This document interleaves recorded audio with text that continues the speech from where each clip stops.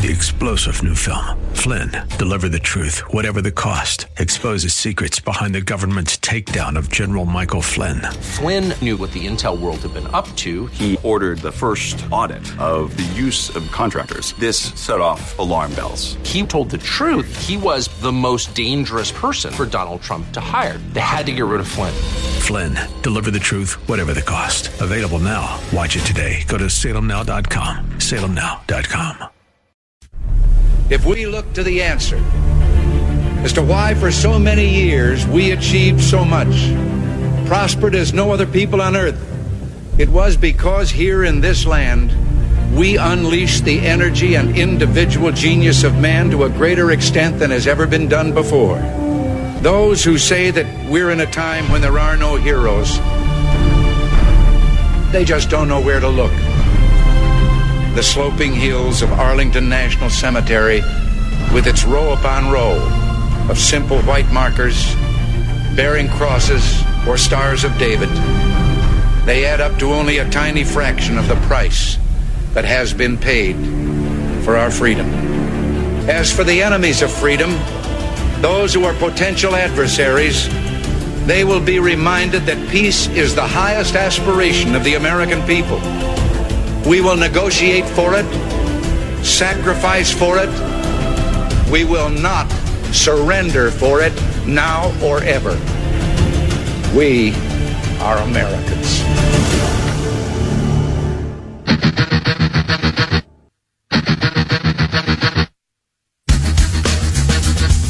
This is the Bob Frantz Authority on AM 1420. The Answer. Yes, indeed. And a good morning to you. Thank you for joining. We had a full show, 2 great guests in hour number 1, and we've got 2 great guests in hour number 2 as well, starting with our regular Thursday great guest, Dr. Everett Piper, who is a columnist for the Washington Times. He is a best-selling author. He is a highly sought-after public speaker, and he is the former president of Oklahoma Wesleyan University. Last week, I mistakenly called him an evangelist. He is, of course, an evangelical, and he is in the target. It is in the crosshairs, if you will, of never-Trumpers in the Christian community, something we will address once again today. Dr. Piper, good to have you back, sir. How are you? Great to be with you, Bob. Thank you. All right, Dr. Piper, before we get into that story, and I do want to talk about the doubling down of Christianity Today, your column from this past Friday on their condemnation of Trump defenders, particularly evangelical Trump defenders. I want to talk about something you were pretty passionate about on Twitter, and I completely 100% concur because I spent a couple of segments on this yesterday, and that is taking apart the disgusting, insulting, hysterical laughter from Don Lemon and 2 of his guests on his program on Saturday night when discussing Trump supporters. And obviously it's false. And look, he also knows deep in his heart that Donald Trump couldn't find Ukraine on a map if you had the letter U and a picture of an actual physical crane next to it. He knows that this is, an administration defined by ignorance of the world. And so that's partly him playing to their base and playing to their audience, the credulous boomer Rube demo that backs Donald Trump, that wants to think that Donald Trump's the smart one and y'all elitists are dumb. You elitists with your geography and your maps and your spelling, even though your math and your reading. Yeah, you're reading, your geography, knowing other countries, sipping your latte. This went on, Dr. Piper, for a minute and a half. You tweeted that you are a boomer, Rube, and you are going to remember this forever. I am not a boomer. I'm in the tail end of Gen X, I guess. But I'm one of the rubes, I guess, because I also do not trust or believe in these elitists who think they are so much better than you and me. Go ahead and take it from there. Yeah, a credulous boomer rube. I'll say it again. They just put us in the deplorable basket of credulous boomer rubes, idiots, thoughtless people who can't think clearly, those that want to cling to our God and our guns, those that are religious, those that believe in conservative values, constitutional values, those that have their geography and their maps. Well, we also have our science. We believe that women are real. We also have our logic, and we recognize constructing a straw man when we see it. We recognize an ad hominem attack when we see it. We recognize the fallacies that anybody that has a freshman-level knowledge of Socratic logic should recognize. These people, to quote Isaiah Washington, a movie star that was in Grey's Anatomy, these people think they're smarter than you. And he encouraged the black community to stop voting for them because of their arrogance and their condescension and their use and abuse of the electorate to their elitist gain. And we likewise should agree with Washington and say, yes, indeed, they've said it one more time, they think they're smarter than us. They think we should be silenced. They think we should be controlled. They think that we should be told how to live our lives, down to the point where they're telling us which bathrooms to use, and they're actually criticizing us for suggesting that women are real and that there are only two sexes, not 57. These people are arrogant. They don't have an education. They can't think their way out of a paper bag. M. Scott Peck, The Diabolical Human Mind, Graham Walker, The Pathology of the Intellect, the Apostle Paul, the reprobate, the debased mind. They've been given over to thoughtlessness, arrogance, and condescension, and I've had it. I will remember this in November. I will remember this forever. We should vote accordingly. Dr. Piper, I want to focus less on the boomer part now and more on the rube part. I want to talk about the racial undertones here. When you hear those two guests that Lemon just cackled over for a minute and a half solid, using their deep Southern accent voice, their Appalachian voice, their hillbilly voice, I would submit to you that is 100% racist, because nobody is picturing when they hear people sound like that, they're not picturing African Americans. I would submit to you that if Sean Hannity hosted a show on his network and two of his guests started using Ebonics to make fun of the intelligence of black people and started speaking in a black dialect, an urban black hip-hop Ebonics type dialect, then he laughed about it for a minute and a half, he would probably be off the air because of the obvious racism that would be implicit in such a segment. How is there not obvious racism in this segment against white Trump voters who talk like hillbillies about their maps and their reading and spelling? How can that not be? Why is no one calling out the obvious racism in this? Well, it's because of their endemic worldview. They are Marxists. They're socialists. They believe in intersectionality. They believe in critical race theory. And by definition, intersectionality and critical race theory and Marxism with the class conflict says this: if you're in the power structure, if you're the majority, you are always guilty of racism. And if you're in the minority, if you're the proletariat, if you will, you can never be guilty of racism. So it's racist by design, by declaring that everybody who is of a given class, of a given color, of a given culture is racist, and those who call them racist and declare their racism against them can't be guilty of the same. It is self-refuting. They saw off the branch. It's the fallacy, Bob. It's the same fallacy as saying I can't tolerate your intolerance, or I hate you hateful people, or I'm sure that nothing is sure and I know that nothing can be known. It is self-refuting. They say we can't be racist because you're racist, which in and of itself is racist, but they're too stupid to recognize the self-refuting claims that are coming out of their mouth. One more on this, Dr. Piper, and then we'll move on. Lemon heard the backlash, heard you, heard me, heard a lot of people, thousands and thousands, who, if not more, on social media reacting to this unbelievably condescending, racist insult festival against Trump voters, and then issued what many are calling a non-apology apology. I take issue with that. It is a non-apology period, not a non-apology apology. I've played over and over again the 42 seconds. I don't want to do it here because it'll cut into your time. but I've played his 42-second addressing of this issue. Never once does he apologize. Never once does he say sorry. Never once does he say a non-apology. Apology would be just a generic, I'm sorry if you misunderstood something I said. That's a non-apology apology. He never said even that. He simply explained why he laughed for a minute and a half straight. That's not an apology, and anybody thinking it's time to move on from this because he apologized even in a general way, they're lying. He has never apologized. But lies don't matter to them. You're absolutely right. He did not apologize. There is no remorse. He still thinks he's smarter than you, smarter than me. I want to say, I'm from Oklahoma, but I've got one of them there degrees, too. I'd love to come on your show and talk about this issue with you, Mr. Lemon. And while we're at it, let's talk about the fact that you're being accused of sexual assault right now. You, the Me Too champion, you, the champion of the left, you, the elite, the smarter than thou, you who are making fun of the hillbillies and us folks out down here in Oklahoma and those country folks up there in Ohio. I would love to discuss with you a little logic, a little reason, a little humility, and what an apology really is, because you apparently don't even understand the language or the definition.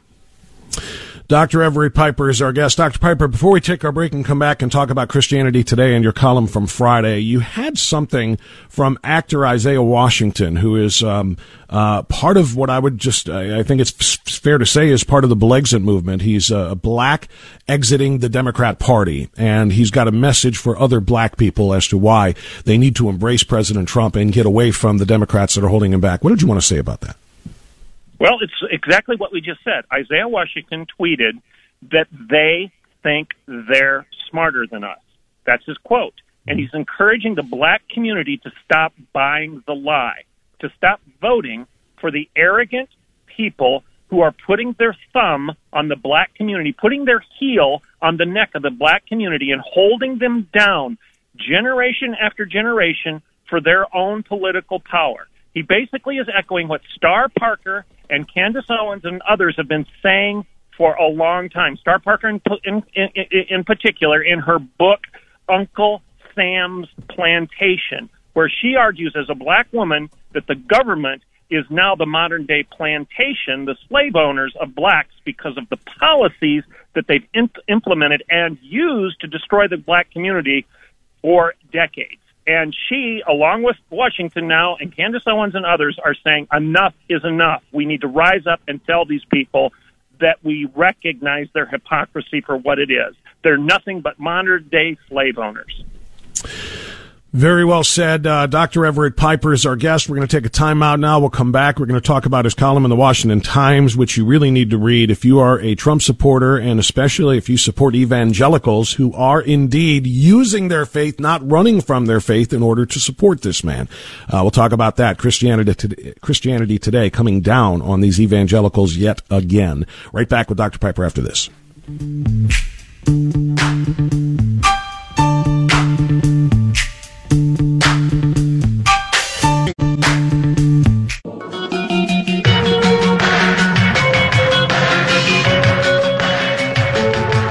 All right, 10:22. That gives me about seven and a half minutes left with our friend Dr. Everett Piper, who is a columnist for the Washington Times. And Dr. Piper's latest piece from this past Friday has to do with Christianity Today, doubling down in their criticism and condemnation of evangelical particularly, but I think just generally speaking, much in the same way Don Lemon and his guest did, Trump supporters.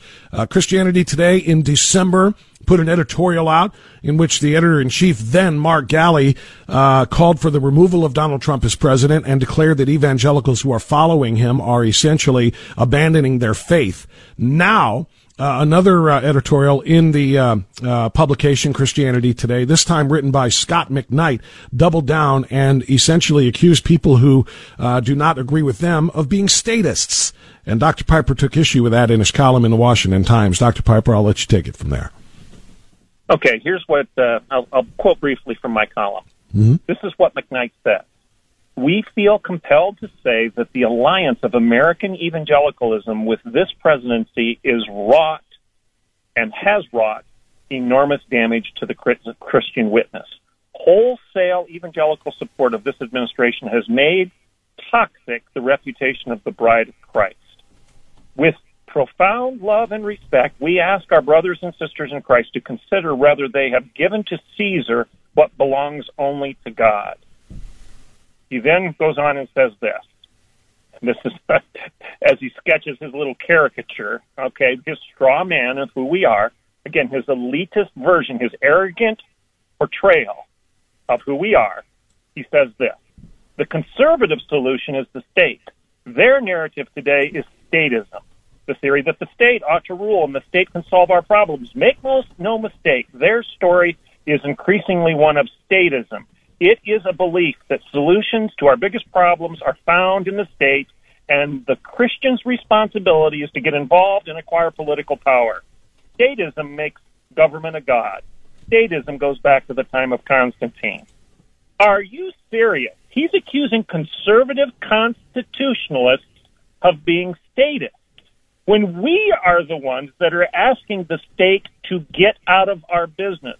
We are the ones who are saying we have freedoms that are granted to us by our Creator, self-evident truths that are endowed to us by our Creator, freedoms of life and liberty and the right to pursue purpose and happiness. Those are given to us by our Creator, not by government, but by God. And because we are voting for personal freedom, personal liberty, personal responsibility, personal culpability, personal morality, because we're voting for the person rather than the public, for those principles that are given by God rather than imposed by government, we're statists. Talk about calling the kettle black. Talk about sawing the branch off upon which you sit. Talk about self-refuting hypocrisy. Talk about arrogance. Talk about psychological projection, where you project on others the very sins that you're most guilty of. McKnight is a perfect example of what's going on within the church. The arrogance of the elites, Christianity Today, telling all the rest of us that we're too stupid to understand what statism really is, because they, as statists, are going to impose and project their sins upon us and call us basically worse than they themselves are. We need to rise up and say, this is crazy. You just constructed a straw man so you could knock it down. Do you understand the illogic, the lack of logic, the fallacy of your very argument? It's silly. It's self-refuting. It's so easy for us to refute, and we need to do so. I found it really, really interesting, and I knew it would get you going when he referenced Constantine in his op-ed for Christianity Today. You know, the Emperor Constantine, you reference on a regular basis. You did, especially when we talked about Galley's article the last time around, and you routinely go back to Constantine because Constantine, while yes, being a Roman emperor, was not the Christian burning and crucifying, et cetera, that so many of his predecessors were, that he actually defended Christianity from a pagan point of view, but defended all religious beliefs and allowed them to practice, etc.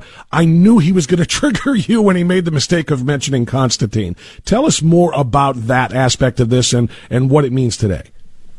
Well, it's interesting that McKnight suggests that Christian statism goes back to the time of Constantine. That's his quote. Yeah. I would suggest we read a little history more thoroughly here. Constantine is the one who gave the state less power rather than more. Constantine protected Christians and Christianity. He did not restrict Christianity. Constantine gave Christians back their dignity. He gave them back their security. He gave them back their freedom. Constantine removed the state-imposed penalties for those obeying Jesus. It was because of Constantine that our forefathers, our Christian forefathers, no longer had to worry about being burned on pikes or crucified on crosses, penalties imposed by the government. To claim that Constantine is the father of statism is awfully ironic. He's the one that got the state out of the business of persecuting Christians. And by the way, the Edict of Milan was not an imposition of church religion. It was not an imposition of Christianity being the official religion of Rome.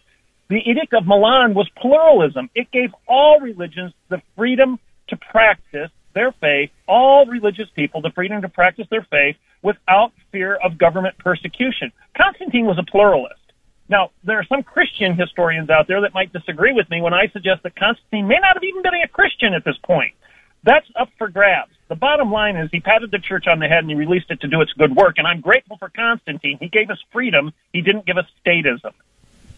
Which is so ironic that that's what McKnight does, is he tries to conflate Constantine with statism. So to wrap this up here, Dr. Piper, both of the big stories that we discussed today are in the same theme. And this is proving Donald Trump right when he says, and he said at one of his rallies, maybe a couple of his rallies, they're not after me, they're after you. And I'm just in their way. Because it's true. Don Lemon and his acolytes there, guffawing at the stupidity of white Trump voters and Trump supporters. Then McKnight and Galley and Christianity Today, again, attacking Trump voters. It's really true. They are not so disgusted by Donald Trump as they are disgusted by those of us who gave him his power. And I'll give you the last 30 seconds here. So true. And that's the lesson of this week's impeachment trial. Adam Schiff and all of his little cronies, his lemmings that are following along behind them, they are trying to take the vote away from you and me. It's not that they're taking the president out. They are literally trying to take you and me out by taking our right to vote away. They're taking our candidate out. Therefore, you can't vote for him because you're too stupid to be trusted. Remember that in November. That is exactly what they're saying, and Adam Schiff has pretty much used those exact words. You can't be trusted with the vote. Dr. Everett Piper, great commentary as always. Thank you so much, my friend. We'll talk to you next week when hopefully this impeachment trial will be over and we can have a little victory party. Blessings, Bob. Thank you, sir. That's Dr. Everett Piper. It's 10:30. We're going to take a time out here for news, and on the other side of the news, this is a conversation I wanted to have back on Monday because February 27th, Monday, was the anniversary of the Auschwitz liberation, the Auschwitz concentration camp liberated by Allied troops. There's a book by Dean Reuter that I want you to learn about. It's called The Hidden Nazi: The Untold Story of America's Deal with the Devil. It's a perfect time for this as we celebrate the liberation of that camp. That conversation is coming up next.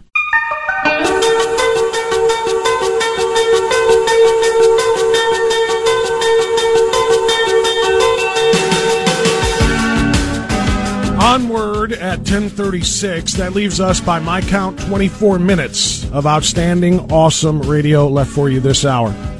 And on this program, Gallagher comes your way at 11. You're going to get Prager at noon. You're going to get Dr. Sebastian Gorka. Then you're going to get Jay Sekulow live. And then, of course, Larry Elder. Stay here all day if you want serious news, talk, and conversation. Again, we have pivoted away a lot from the impeachment trial today because of our wonderful guests. And this next one is no different. This past Monday was the anniversary of the liberation of the Auschwitz death camp. The 75th anniversary. And it is something that, of course, we tried to pay attention to a lot on that day, but we were unable to keep this conversation until we got him today. Dean Reuter is our guest. Dean Reuter is General Counsel of the Federalist Society for Law and Public Policy and a fellow at the National Security Institute at George Mason University's Antonin Scalia Law School. And he is the author of a book called The Hidden Nazi: The Untold Story of America's Deal with the Devil. I want to focus on the liberation of Auschwitz by way of this book. Dean Reuter, thank you so much for joining us, and thanks for rescheduling as well here on AM 1420 The Answer. How are you this morning? I'm good. How are you, Bob? Thanks for having me on. It's a pleasure. Thank you so much. You know, Dean, we all know, or most of us know, the names. We know Hitler, we know Goering, we know Goebbels, we know Himmler. There are a lot of names, Mengele, that we think of, Eichmann, when it comes to the Nazi atrocities and some of the most evil people in the history of humanity. I doubt very seriously anybody has ever heard of the name of what you call the worst Nazi that we have never heard of, and that is Kammler. Kammler. Hans Kammler is an SS Nazi general that nobody has ever talked about, and that is the focus of your book. I want to ask you about the title, The Untold Story of America's Deal with this Devil, but I'm going to save that, and I'm going to let you first tell us about this guy. Nobody has ever heard of him. I hadn't until I saw your book. Tell us who Kammler is. Sure. Well, let me say, Bob, you're in good company if you've never heard of Hans Kammler. Nobody has. That's why I wrote the book, The Hidden Nazi. He was by training an architect and an engineer, but he was one of the most evil and most powerful Nazis there were. They have a rank in the SS called Obergruppenführer, which is the highest commissioned rank in the SS. He was the only man elevated to that rank in the final year of the war. That's how high he rose. But he was as bad as he was powerful. He's the guy who, when they decided to implement the Holocaust, it was Hans Kammler, as we note in The Hidden Nazi, who identified Auschwitz as the site for the biggest killing camp. He then defined the metes and bounds of it, decided where the slave laborers would be housed, where the prisoners to be executed would be moved. He then designed the gas chambers, the ovens, and he did it in a way that his superiors loved because it was unbelievably efficient. That was his area of expertise, not just an architect and an engineer, but killing in the most efficient way possible, which is a horrid thing. But that was just the beginning of his career. The reason we've never heard about him, as it turns out, is because conventional history would tell us at the end of the war he was trapped in Prague and walked into the woods and shot and killed himself. But as we reveal in The Hidden Nazi, that story doesn't hang together at all. We'll come back to that, and America's role in that, and just talk about the time, though. It's one thing to say that he somehow escaped the judgment of history by his name not being known, but at the time, everybody knew and feared the name Mengele because, of course, what he was doing and the horrible experiments and so on and so forth, and people knew to fear some of the other names that we mentioned there. What about in the period of the war? Why was his story not being told then? Why weren't prisoners, Jewish prisoners in those camps, so terrified of him the way they were some of the other names that we threw out there? So that's a great question. In the moment, when I say he was responsible for building these camps, not just Auschwitz, but camps throughout the Reich with their gas chambers and ovens, and he was on site managing the building. He was not doing this from Berlin. He was an on-site manager. He would have had exposure to many of the prisoners, but I'm not sure they would have known his name. And I think in the moment, he was known by the prosecutors at Nuremberg. He was known by government hierarchies. They wanted him. He appeared on everyone's wanted list. But it soon became clear, quote unquote, to everyone that he'd committed suicide at the end of the war. So everybody let go of him. We were in touch with our Nazi hunters, meaning the American Nazi hunters, the Department of Justice Office of Special Investigations, with the Mossad, with the Wiesenthal Center, and they all said, no, we never looked for Kammler. He was dead. Why would we look for him? We went after the living people we could prosecute. Last thing about Hammler's role in all of that, you mentioned that he designed and installed the gas chambers and crematoria. And correct me if I'm mistaken here, wasn't Himmler given credit, if you will, for the idea of the gas chambers and the ovens as the final solution, that we were just going to dispose of them literally as quickly and efficiently as we could? Was Kammler part of that decision and part of that idea, or was he just kind of like the contractor that they hired to go build the things and make it as efficient and, quite frankly, as brutal as possible?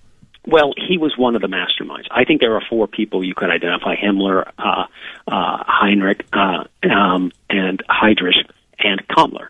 And he was in it from the ground floor. He had a treatise, Bob, in 1934, a document in which he laid out the use of slave labor.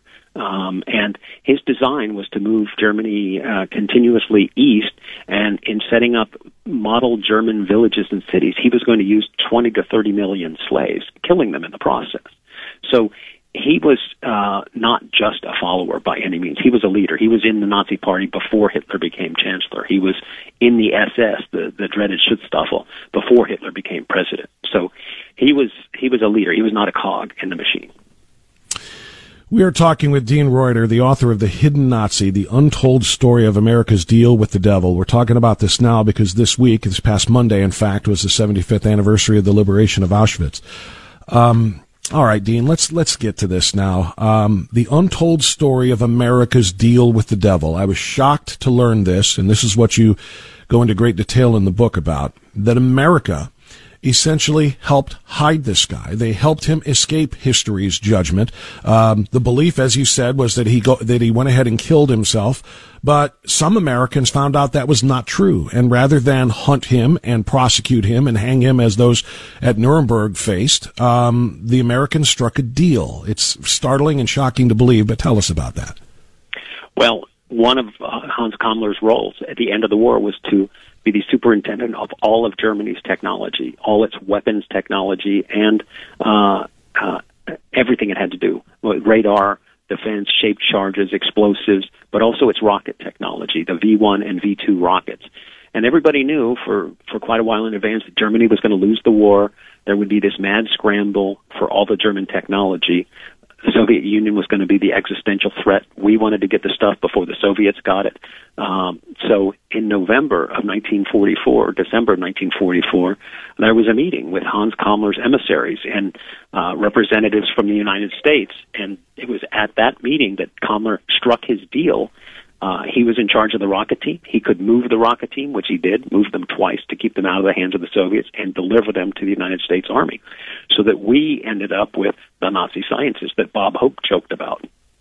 When we landed on the moon, Bob Hope said we beat the Russians because our Nazi scientists were better than the Russians' Nazi scientists. So that's how we got the rocket team in a deal with Hans Kammler, and we've got the paperwork and all the archival documents to back it up and to prove that he didn't commit suicide. The suicide doesn't make sense if he did a deal, but when we realize and can prove that he didn't commit suicide, the whole deal hangs together. That story hangs together. Okay. First of all, I had completely forgotten about that Bob Hope joke, and now it makes perfect sense. That's really, really amazing. So it's a little bit backwards from what I was picturing here before you explained that. I was, in my mind, I was reading this as Kammler faked his own suicide, but once we found him and realized he was alive, rather than turn him over, and executing him or putting him on international trial, we struck this deal with him. It wasn't that at all. The deal was struck before, the Germans lost, essentially, before Right. Hitler killed himself. The deal was struck to get this science, and then we helped him fake that suicide? Am I hearing that right? Yes, and then helped cover it up. We had archivists tell us that there are almost no files on Hans Kammler in U.S. archives, and they'd expect otherwise because he was so high-ranking. So files were moved, files were destroyed, misfiled. But it was only because the deal was done in advance that Hans Kammler was able to save his own life and escape justice. It is How did he live out his life after that? How did he live out his life? So that's a great question. What we can tell you in the book is that we had him in custody. We, the United States, had him in custody for 11 months in Europe. We interrogated him in Austria, central Germany, on the eve of the Nuremberg trials in Nuremberg. And the last things in the file are an extradition request from Great Britain, and then a response from our side saying we have no objection to the extradition, and then the paper trail runs cold. And that's, I think the files we have survived only by mistake. And from that point forward, we have to sort of take a shot in the dark and try and figure out what we think is the most likely thing that happened to him. And we're very clear to talk about what we absolutely know and the things where we're speculating a little bit. But we run out 3 different scenarios in the book that hit Nazi and tell our readers which we think is the most likely.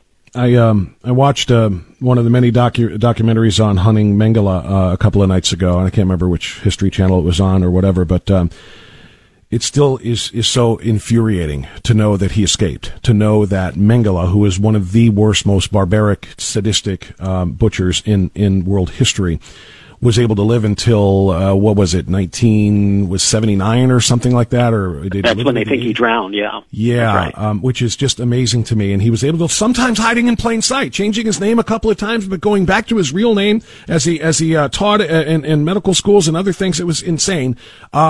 It drives me just insane to think about this guy escaping justice. And now you're telling me there's another one. And I'm sure these aren't the only two, but Kammler deserved the fate that the others who were tried at Nuremberg got, and we allowed him to survive. What I want to know is when we interrogated him, and maybe you don't have the answer to this, Dean, so, but was he a willing and cooperative, accomplice in giving us that science? And why didn't we just Sorry, I don't care about the Geneva Conventions. Why didn't we just torture him to get the information from him rather than striking a deal that allowed him to live a normal life the rest of his life? So those are great questions. What we had to do in order to get that rocket team, we actually had to get them physically. They operated on the north coast of Germany, on the Baltic coast. The Soviets were about to get them. We struck the deal with Kammler. He moved the rocket team to the interior of Germany, preserving them. It turns out the month after he moved them, there's the Yalta Conference, and it turns out that site is going to be in the Russian zone of occupation. So a month later, he has to move them again and puts them in Bavaria, right in the path of the advancing U.S. Army. If we had tried to accomplish all of that after the war was over, the rocket team would have been lost. Right. So this deal had to have been done in advance, and it is infuriating that Kammler escaped justice. The best we can do, writing the book, The Hidden Nazi, is try and bring him to some sort of historical accounting. Right. So. Yeah, because he has escaped history's judgment. He has. And that's what makes this so amazing and why this book is so very important. Because people like this should be known, their names should be known in infamy, for what they have done. And Geneva, of course, I don't think was even in play until 4 or 5 years after the war, wasn't it? Right. That the Geneva That's Conventions right. were agreed to. So we could have done anything, but as you said, we needed to physically get these things and needed him for that. So, the science. Would you say after writing this book and researching him, Dean, as much as you have and researching the entire situation, was the greater good done? In other words, had we not struck this deal with him, had we just grabbed him, taken him into custody, turned him over to the international court, etc., and put him down, what would have been the repercussions there if the Russians had gotten this tech first? Yeah, another great question. I do think we make a great case in this book that if people knew he was alive, he would have been the number one wanted criminal, higher than Mengele, higher than Klaus Barbie, higher than Eichmann. He would have been more wanted. Having said that, if we did not get the rocket team that he was able to deliver to us, we, the United States, I don't think we would have won the Cold War. I think the geopolitical landscape would look a lot different than it does now. These folks not only got us to the moon, they were helpful in developing our ICBM and other missile technology. And I can tell you how important it was to get the rocket team, including Wernher von Braun. Von Braun worked for Kammler. After we had this rocket team in custody, including von Braun, the war's over. The Soviet Union conducted a military operation to try and kidnap von Braun and take them for themselves. That's how important what was in his head was to the Allies. And we were trying to define not only the Soviets, but we tried to keep this technology from the Brits, from the French, from our friendly allies. So it was vastly important. And I've gotten to a place where, in my mind, I'm very reluctant to second-guess the deal. There's also a possibility we had him for 10 months, 12 months, and then, he met his demise at the hands of the Americans. That's possible. Right. That's a fascinating. That's what I'm going to cling to. That's what I'm going to hope, because I'm hoping there was some sort of justice.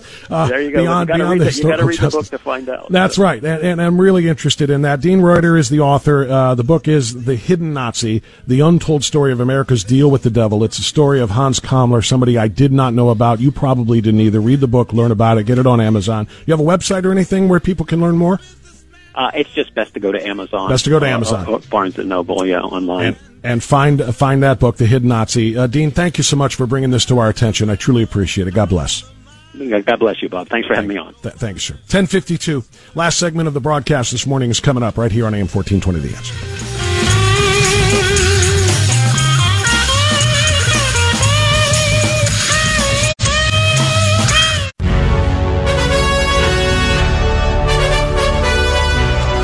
All right, final segment here is, as always, a short one, but let's squeeze a call in. We've had 4 great guests today, so we've been very packed, haven't had a chance to take calls. Let's get one from James, who's calling from Lorain County. Hey, James, go ahead. Good morning, Bob, and good morning. Shalom to you and your family. Thank you, sir. I'd like to thank you unsolicitedly for giving me and your callers a voice, for winning us up. By helping us find our voice. Certainly. I'd really like happy to help. Thank you. That's it. Oh, that's it? It was just a thank you? I thought you had some comments on the impeachment. Well, I did have one comment about it. Probably expect, I think what I saw last night was the motion to have the Chief Justice give